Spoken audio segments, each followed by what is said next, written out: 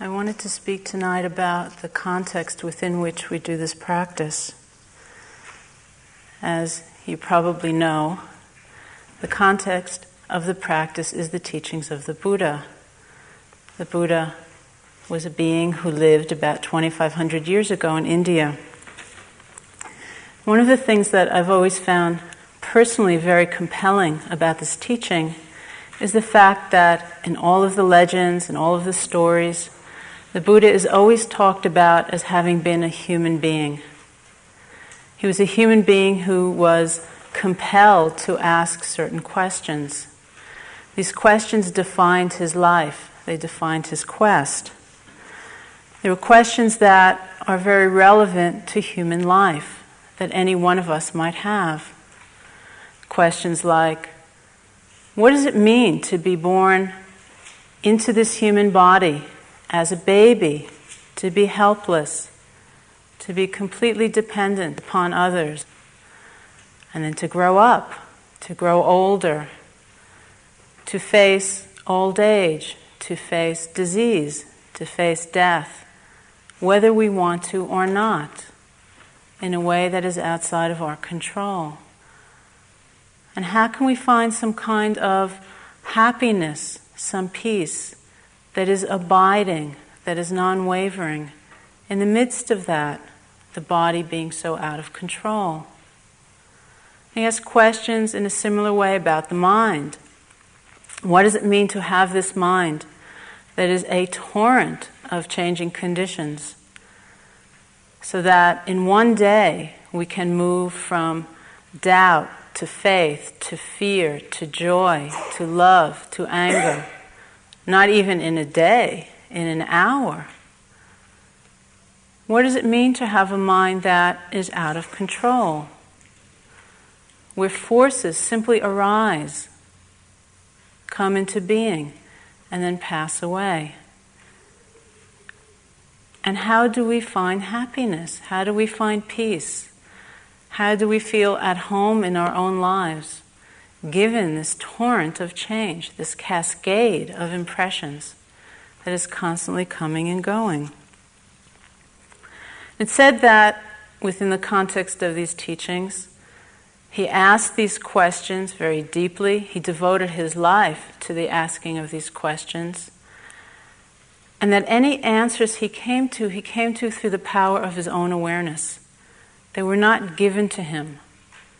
He cultivated the force of awareness so strongly that he could find these answers within.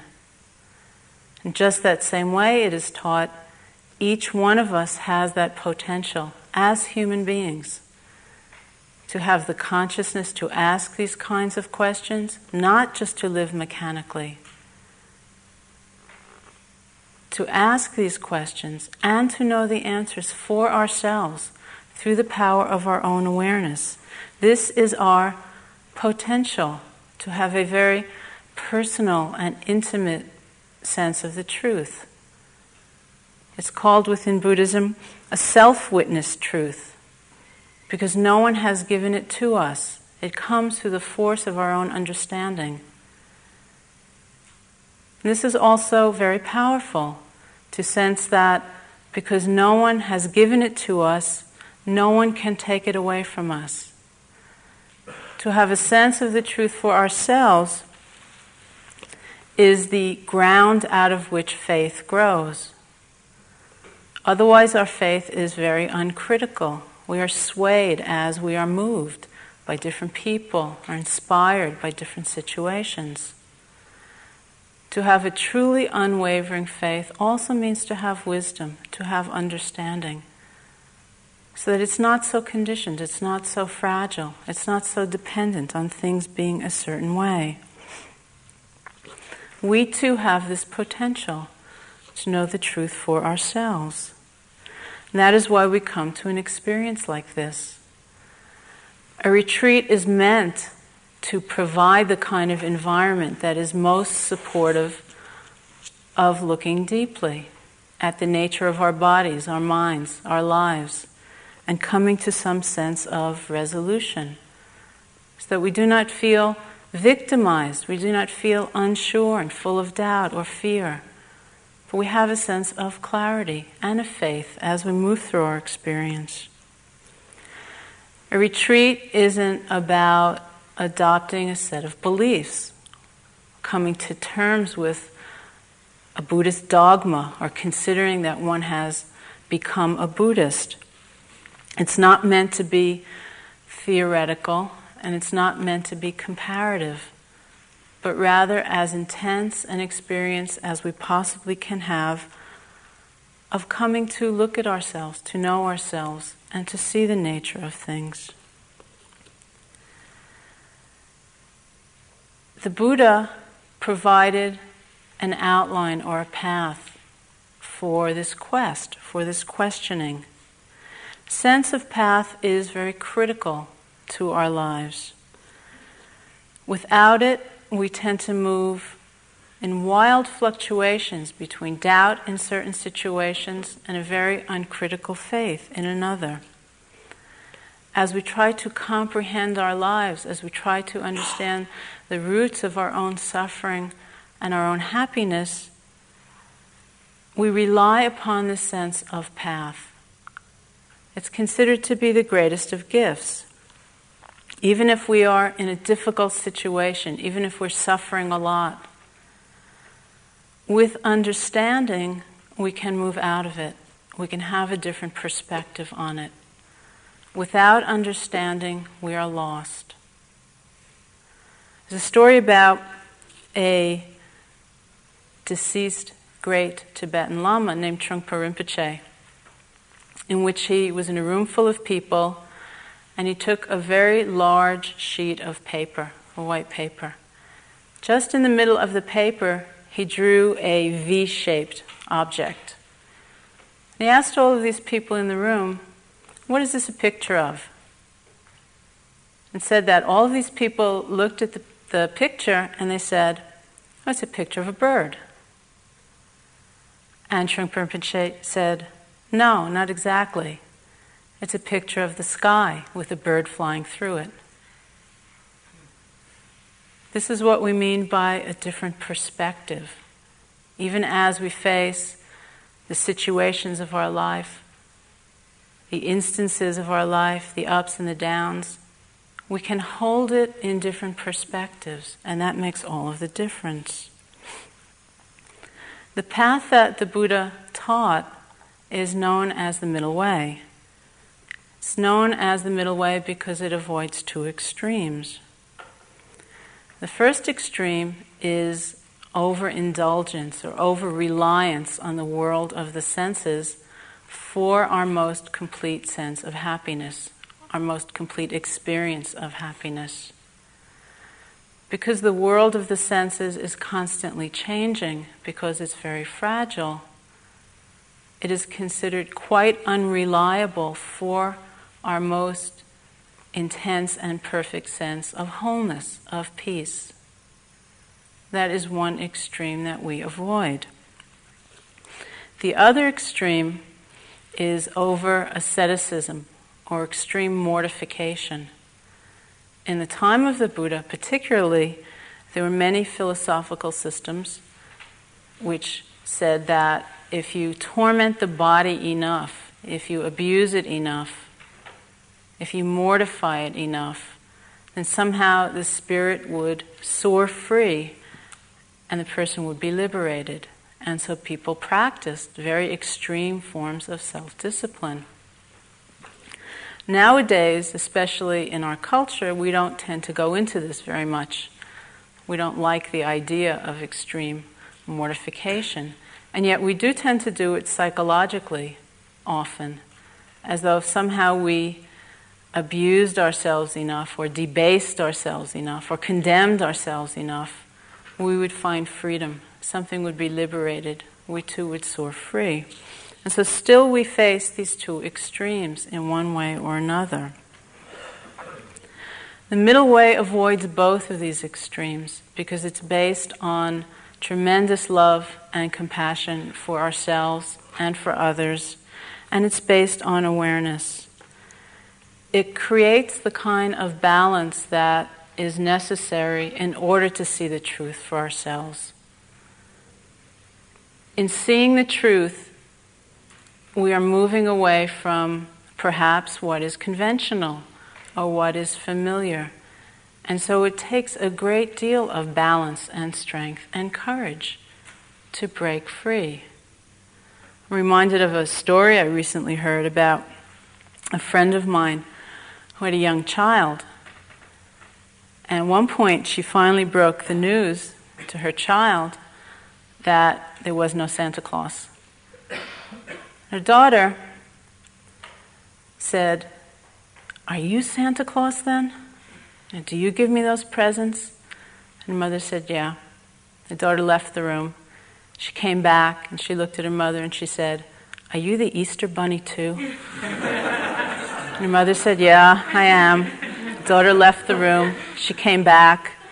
She looked at her mother and she said, "Are you the Tooth Fairy too?" Her mother said, "Yeah, I do that too." She left the room. She came back. She looked at her mother and she said, "Is there a God?"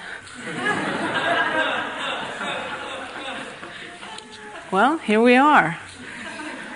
We have, in fact, been given a package.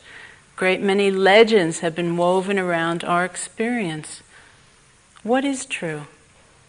Can we disengage from the familiar? Can we step away from what is known? Can we look clearly and cleanly actually at what our experience is? That is why the balance is so necessary. We talk about this path as being a kind of ethical psychology, where the two poles, rather than being right and wrong or good and bad, are called skillful and unskillful. That which is skillful are those habits and actions and ways of being that lead to peace, that lead to wholeness, that lead to self-acceptance, that lead to self-transcendence, and lead to understanding. That which is unskillful is that which brings guilt. It brings confusion. It brings suffering. It brings a diminishing of ourselves rather than living up to our full potential. This path has many aspects to it. The first of these centers on a teaching of morality. It reflects the deepest love and care and concern that we could have for ourselves, for others, for our world.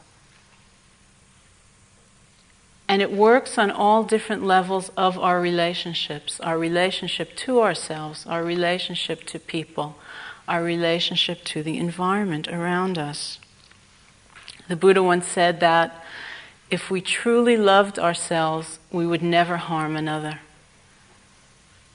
Because what we see when we look carefully is that we are connected, we are very interconnected, that the things we do, they don't just disappear. That what we think about, it really matters, it makes a difference. The things we care about, it truly matters, it does make a difference. That we need to live in harmony if we want to bring our lives into a spiritual truth. There's no such thing as something apart from a spiritual sense of ourselves, because our lives are all of one piece. They are together. Everything is interwoven.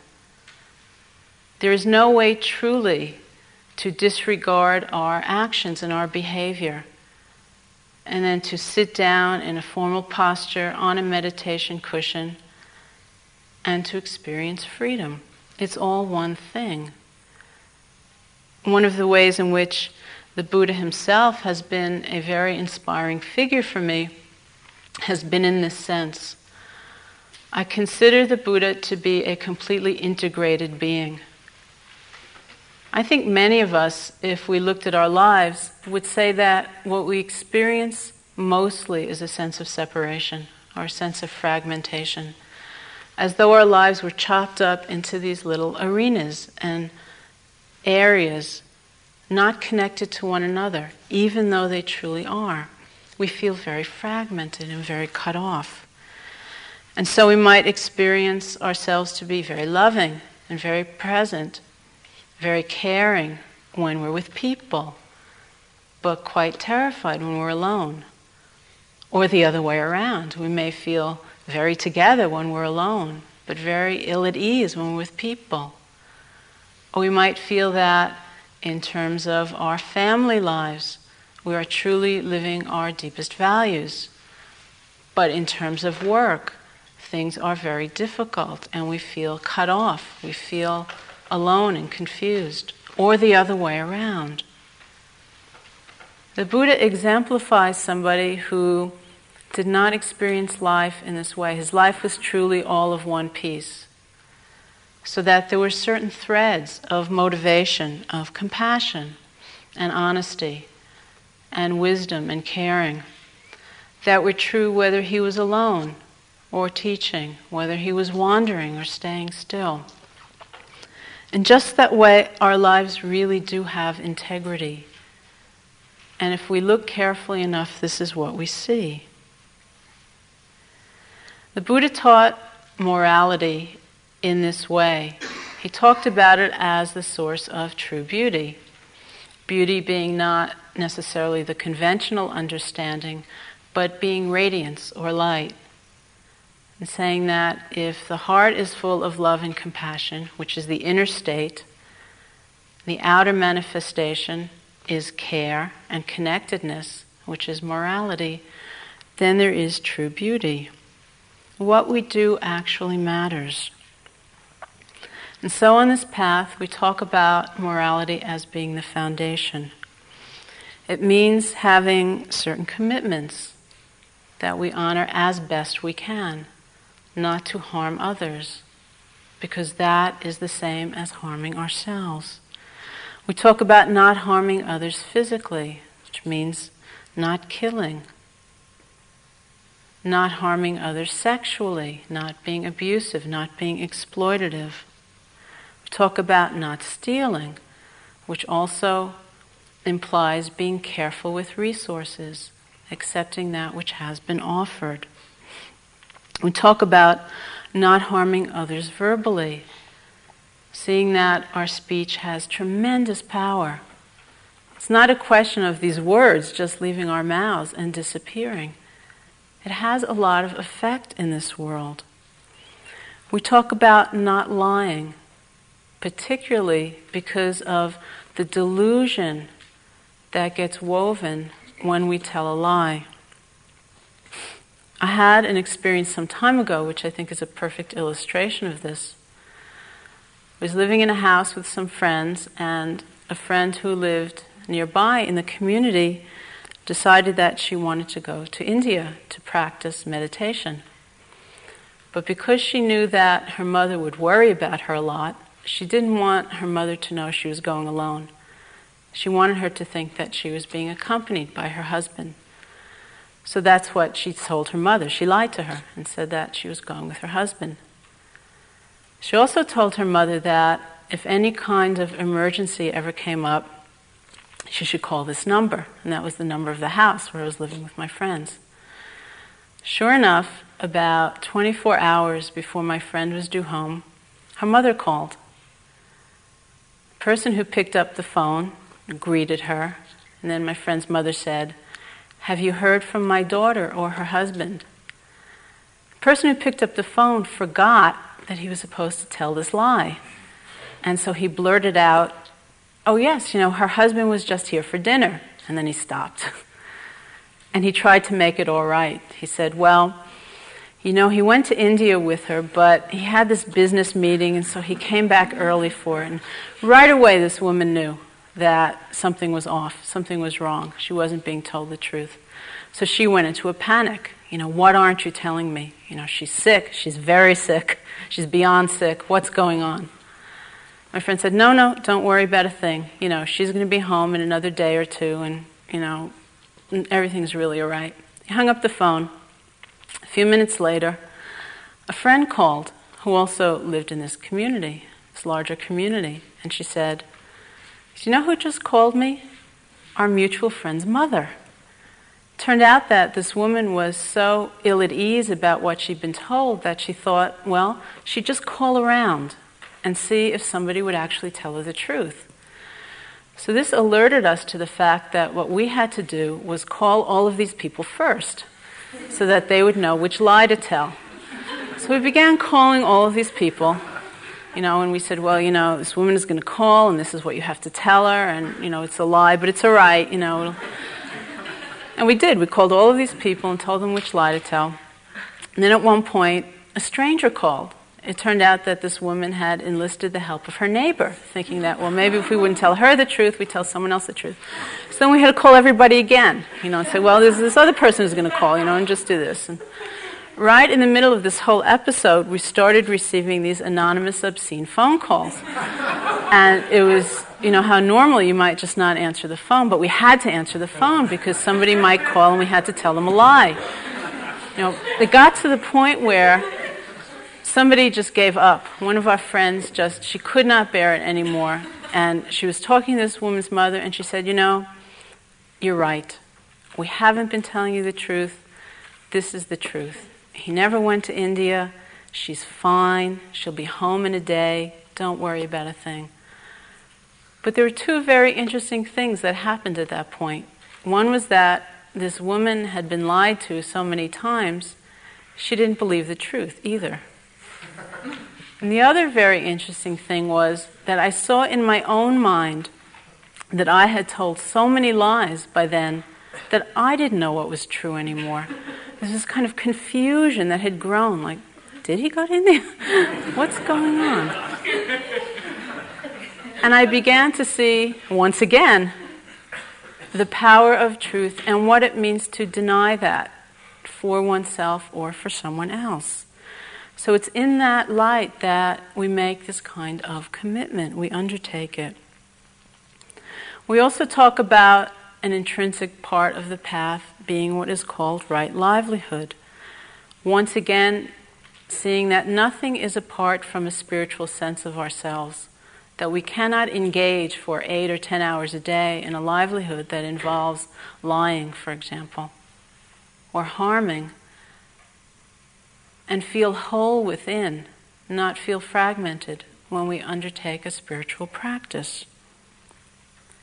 And so we look at the whole of life, of our relationships to ourselves, to the truth, to all beings. We once brought one of our teachers over here from India, and we asked him, after he'd been around for some time, what his perspective was on the spiritual scene in America. And mostly he was very positive. He did say one thing, though, that also struck home. He said that there was a tendency he saw here in the West that reminded him a bit of people sitting in a rowboat, and with great earnestness and effort, they were rowing and rowing and rowing, but they also refused to untie the boat from the dock. And he said it was a little bit like that he felt in America as people were striving diligently for great meditative experience, wonderful transcendence, going beyond space and time and the body and the mind. And they didn't care so much about looking at how they were speaking to people or how they were relating to people in a day-to-day way. How much compassion was there? How much kindness was there? How much presence was there? So this was his comment. We try to remember, rather than overlook it, that the path begins here, that it's essential. This is the first aspect of this path, of this middle way. The second aspect has to do with this Pali word, which is known as bhavana. Bhavana is usually translated as meditation, but perhaps a more accurate translation of it would be bringing forth something. It's the cultivation of certain qualities, almost like giving birth. What we cultivate, or what we give rise to, what we give birth to, is first of all concentration. As you have probably already noticed, the mind is often quite unconcentrated. It can be very, very scattered. We sit down, We give it a very simple task, it doesn't do it. We get lost in the past, we get lost in the future, we get lost in a dream, we get lost in a fog. What we do in the practice is we take all of this energy, which is scattered everywhere, and we gather it in. We make it at one. We bring it together. In this unification of the mind, as this energy is returned to us, we experience great joy. We experience great bliss. We experience this oneness of our being. We experience harmony. We experience power. Concentration is the empowering factor of the mind. There's tremendous power in concentrating the mind. It's what gives us the cutting edge of our awareness. It's like the difference between looking at something with the naked eye or looking at it under a very powerful microscope. It's that lens which focuses, which concentrates. We focus the mind and we bring it into balance. If our tendency at a given moment is to be dull and insensitive, then we learn to wake up. If our tendency is to be agitated, to be restless, we learn to relax, to be at peace with what's happening. That's the first aspect of bhavana. The other, and fundamental to our practice, is the quality that is known as mindfulness. Mindfulness is the active aspect of awareness. It's the observing power of the mind. It means to know quickly, to know deeply, just what is happening right now. The example is often used of the difference between taking a stone and throwing it in a body of water, or taking a piece of cork and throwing it in the body of water. The stone will sink deep, and the cork will just bounce around on the surface. Mindfulness is like that stone. It truly connects to what's going on in the moment. To know quickly, to know deeply, and to know directly what is happening in the moment. That means not to get lost in interpretation, not to get lost in judgment, not to draw conclusions about our experience, but to be fully present in as direct and simple a way as possible. An example that we use often to try to describe this was an instance that actually happened to me when I was in Burma once practicing. It was during lunch, and while eating lunch, I bit down on a whole chili pepper. And my mouth just caught on fire with this incredible stinging, burning sensation. It happened that I had an interview that afternoon with my teacher, U Pandita. So at the beginning of the interview, I said to him, "Why is it that Burmese people like the taste of chilies so much?" And he said, "Well, we don't like the taste of chilies." And I said, "Well, then why do you put them in the food?" And he said that, "Well, we put them in the food because we believe that that stinging, burning sensation will clear the palate and is very good for digestion, and is very good for health." We then went on to talk about two different levels of reality that we experience. One is the direct experience of the moment, and that is universal. That is that stinging, burning sensation. The other level of reality is everything that is built around that experience based on our experiences of the past, based on our belief systems, based on our hopes, based on our fears, based on our habits, based on our conditioning, based on the conclusions we draw about ourselves. It's an entire network, it's a superstructure that gets created. It's also a level of reality, and it's obviously useful in our lives. But it can be so consuming, it can be so fast in its arising, that we actually lose touch with what it's based on, that stinging, burning sensation. So from what he told me, I would assume that a Burmese person would bite down on the chili, have the same sensation, and would think, "Oh good, here I am clearing my palate and aiding my digestion, and this is very good for my health. Whereas I bit down on the chili and I thought, oh no, this is terrible for my health, and I don't know how much longer I should stay in Burma. And maybe I should go to Thailand. I heard they have salad in Bangkok. You can eat salad in Bangkok. And, I went one way. Other people go another way. What we try to do in the meditation is to get as direct as possible, to peel away the hopes, the fears, the desires, the habits, the projections into the future, the comparisons to the past. What is happening right now? What is our actual experience? And mindfulness is also a state of knowing as completely as possible what is happening in the present. And that means we need to free the mind from certain conditioned forces, most particularly the forces of grasping and aversion and delusion. We talk about freeing the mind from grasping, which is the tendency to cling, to hold on, to try to make something stay. It's not a state that's flexible, that's open to change, that can see the big picture or the big context in which things are happening. It's very fixated, it's very narrowed.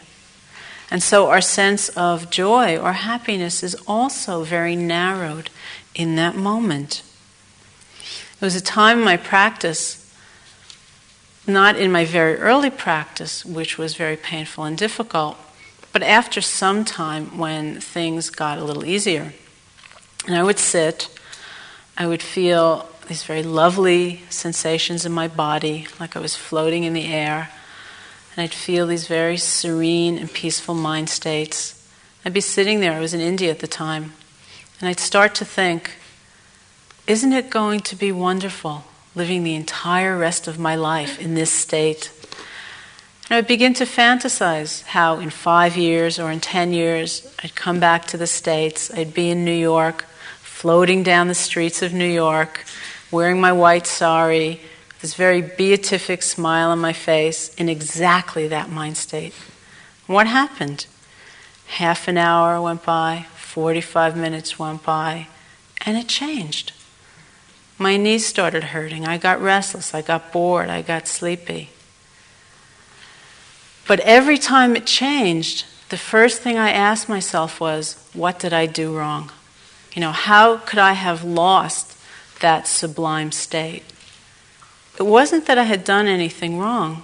It changed because things change. Everything changes all of the time.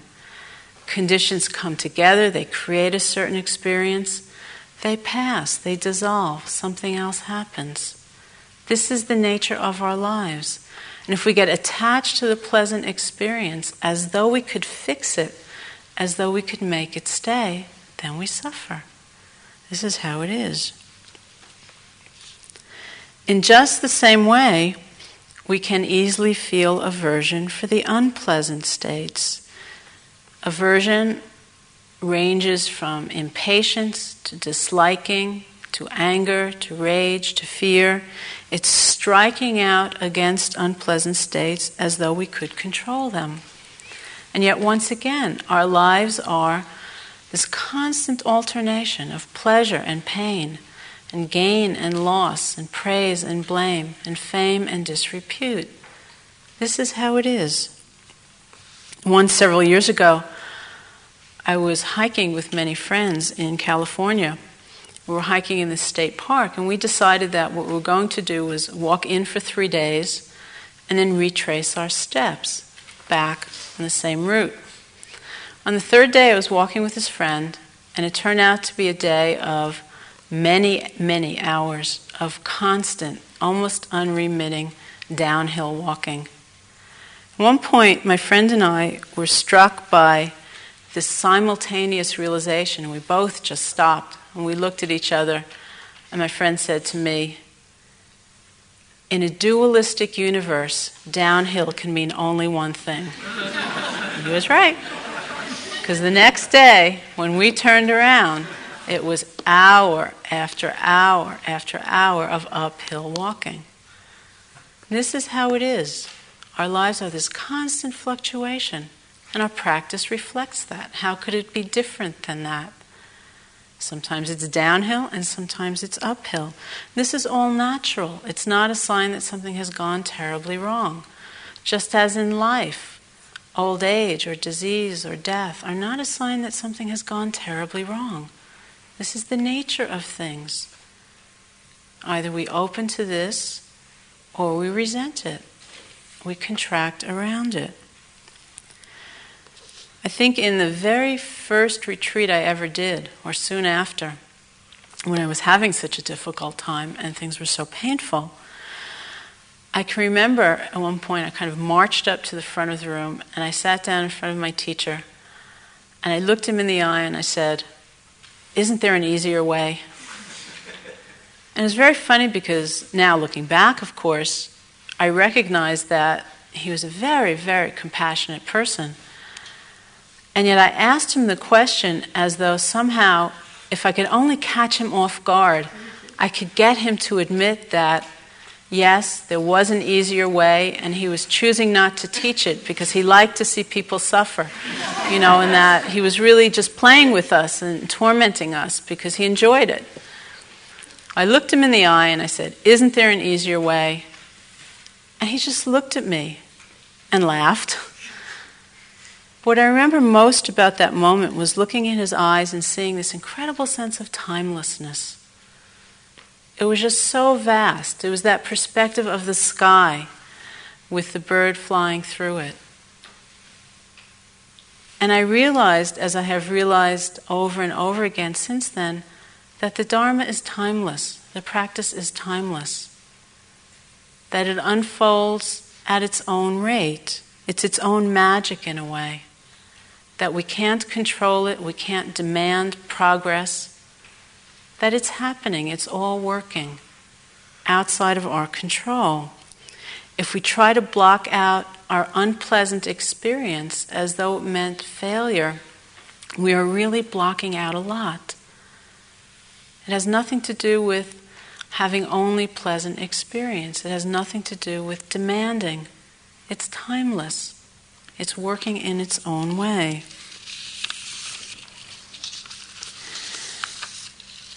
The other characteristic that we notice a lot and that impedes the quality of mindfulness is that of delusion.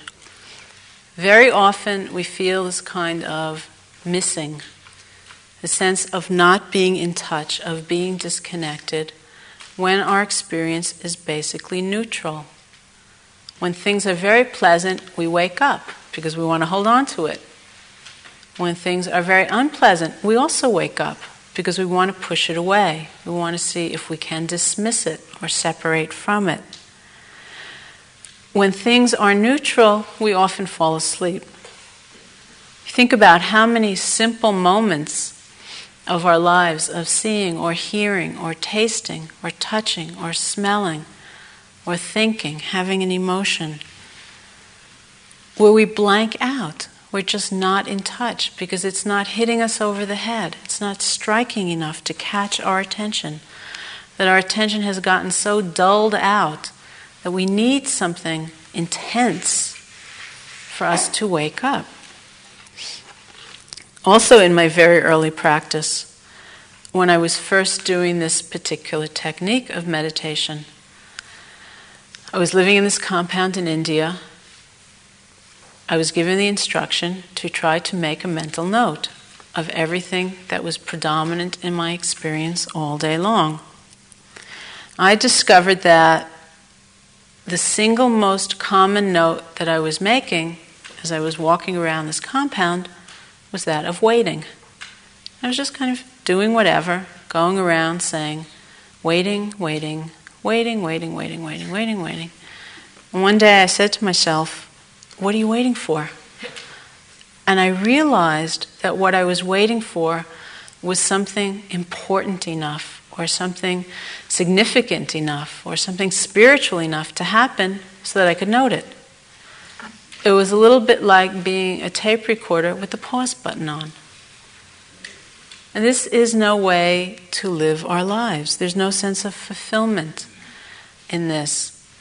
And I think it was somewhat in this sense in which the Buddha said that heedfulness or mindfulness is the path to the deathless. Those who are heedless, or those who are mindless, are as if dead already. If you think about all of the moments in our lives that it's unpleasant or it's difficult or it's painful and we try to push it away, you think about all the moments of our lives that are neutral and we just space out, we miss it. That gets to look like a pretty big accumulation of our lives. And what is left? Those moments when we feel present, when we come away, which we call the good times, and we really cherish. It doesn't need to be that way. We can be fully present, we can be open, we can be connected to all of our experience, to the full range, the pleasant, the painful, and the neutral. And that is our practice. We also talk about mindfulness in the sense of knowing what is happening concretely, to know it truly, to know it pragmatically. I think often of this quotation from Krishnamurti in which he said, "Freedom is now or never." It's right now. It's not something that we will experience someday in the far-off future, or that was relevant in a long ago time in a faraway place with the Buddha or the great sages of Asia. Freedom is now or never. It is experienced, it is expressed through our every moment, or not at all. It is either here or we're thinking about something else. We are not manifesting it. I also think of a condition that I experienced, time my practice, back to when I was experiencing the pain and the difficulty. I had a teacher who would often talk about a particular teaching of the Buddha, which is known as the Wheel of Dependent Origination. It's quite a complex and intricate teaching. But one part of it, which is perhaps the heart of it, the Buddha talks about the ways in which we experience the world.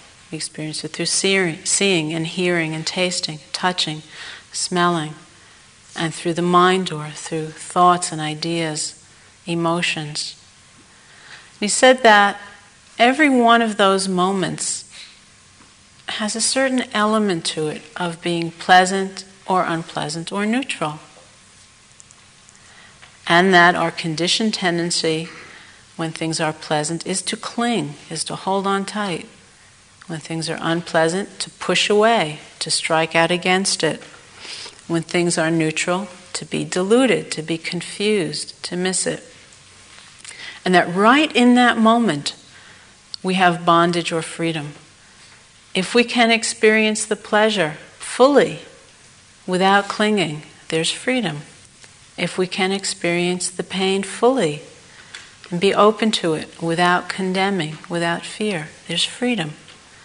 If we can experience the neutral experience fully, without the delusion, there is freedom.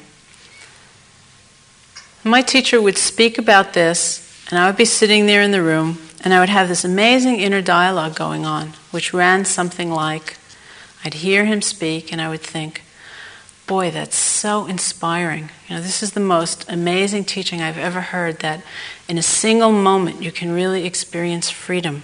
If only I could get rid of this knee pain, I know I could really go far in this practice.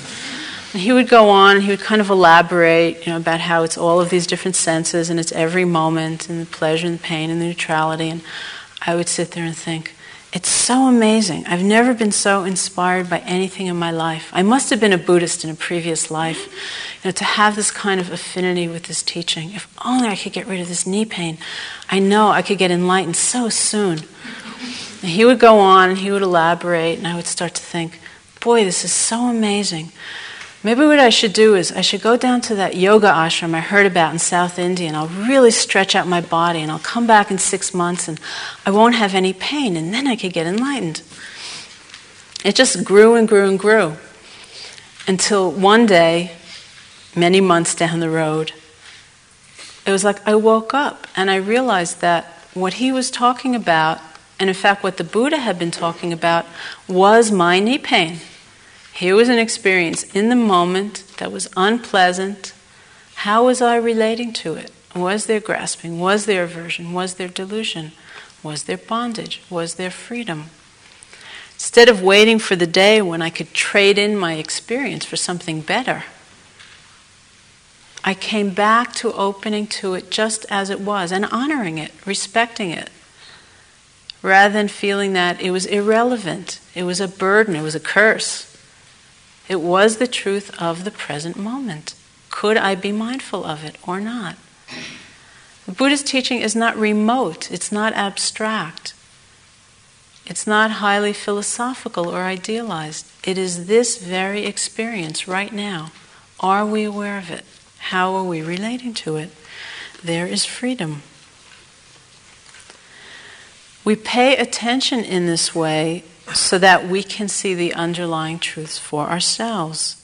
It's not to become passive. It's not to become inert. Sometimes people have that fear that they will lose all feeling as they practice meditation or become more spiritual. It's the sense that the pain will dissolve, the pleasure will dissolve, and there'll be just this gray amorphous blob. But it's not like that. We live life fully. We experience everything deeply. We're moved by it and it moves us. But not with these conditioned reactions which keep us bound. That is how we discover the truth, is by letting go of all of this conditioning so it can reveal itself. It's like we have to get a little bit quiet for the truth to reveal itself. There's a lot that we sense in silence that we cannot perceive when we are full of noise, full of chatter, full of confusion. The truth as we talk about it is not theoretical. It's not cognitive, although that's wonderful to have a theoretical understanding. But rather we talk about a kind of intuitive opening, what we call a silent, wordless understanding into the truth of the nature of this body and of this mind. It's very simple, this practice. In fact, it's said that when the Buddha taught, he always taught in a way that even a 7-year-old could understand what he was saying. And perhaps in a reflection of that, it's said that the Buddha had many fully enlightened 7-year-old disciples.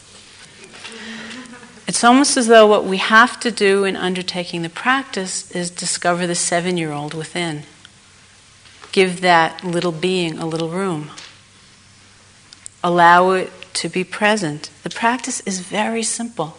It's not so easy to do because we are facing all of this conditioning, because we tend to complicate things enormously. But in its essence, it is very simple. One of the most powerful images for me that the Buddha used was when he talked about how a bucket of water gets filled drop by drop. And he said in just that same way, the mind gets filled moment by moment or drop by drop. It gets filled with qualities like love or compassion or wisdom or mindfulness, just drop by drop. And I often have this image of myself as standing by the bucket, either fantasizing about how wonderful it's going to be once it's filled, or dreading how much more there seems to be to go to fill it up. And not taking the time, not being simple enough, not being humble enough or patient enough to just put in the next drop. Yet actually that's how it all happens, is drop by drop. It's moment after moment. There is no moment of mindfulness that's wasted. It's, okay, this moment, let me just put in that drop. It all means something in the end. If we can be patient enough, if we can be simple enough, not to lose touch with the power of just this moment and being mindful.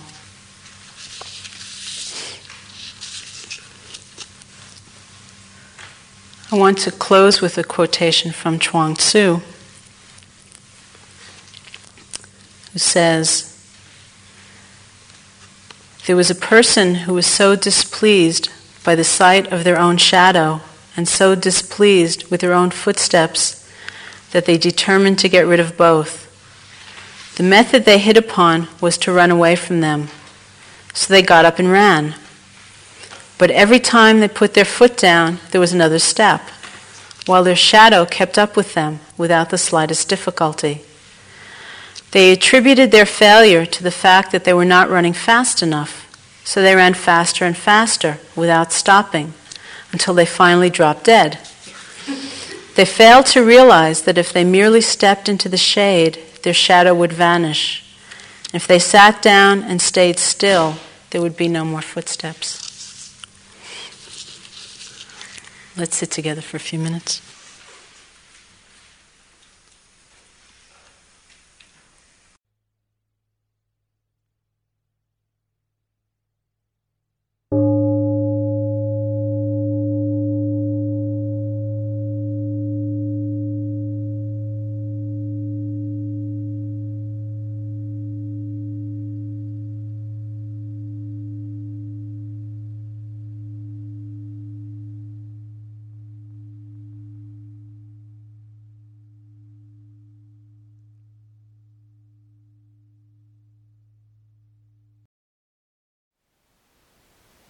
Thank you for listening. To learn how you can support the teachers and Dharma Seed, please visit dharmaseed.org/donate.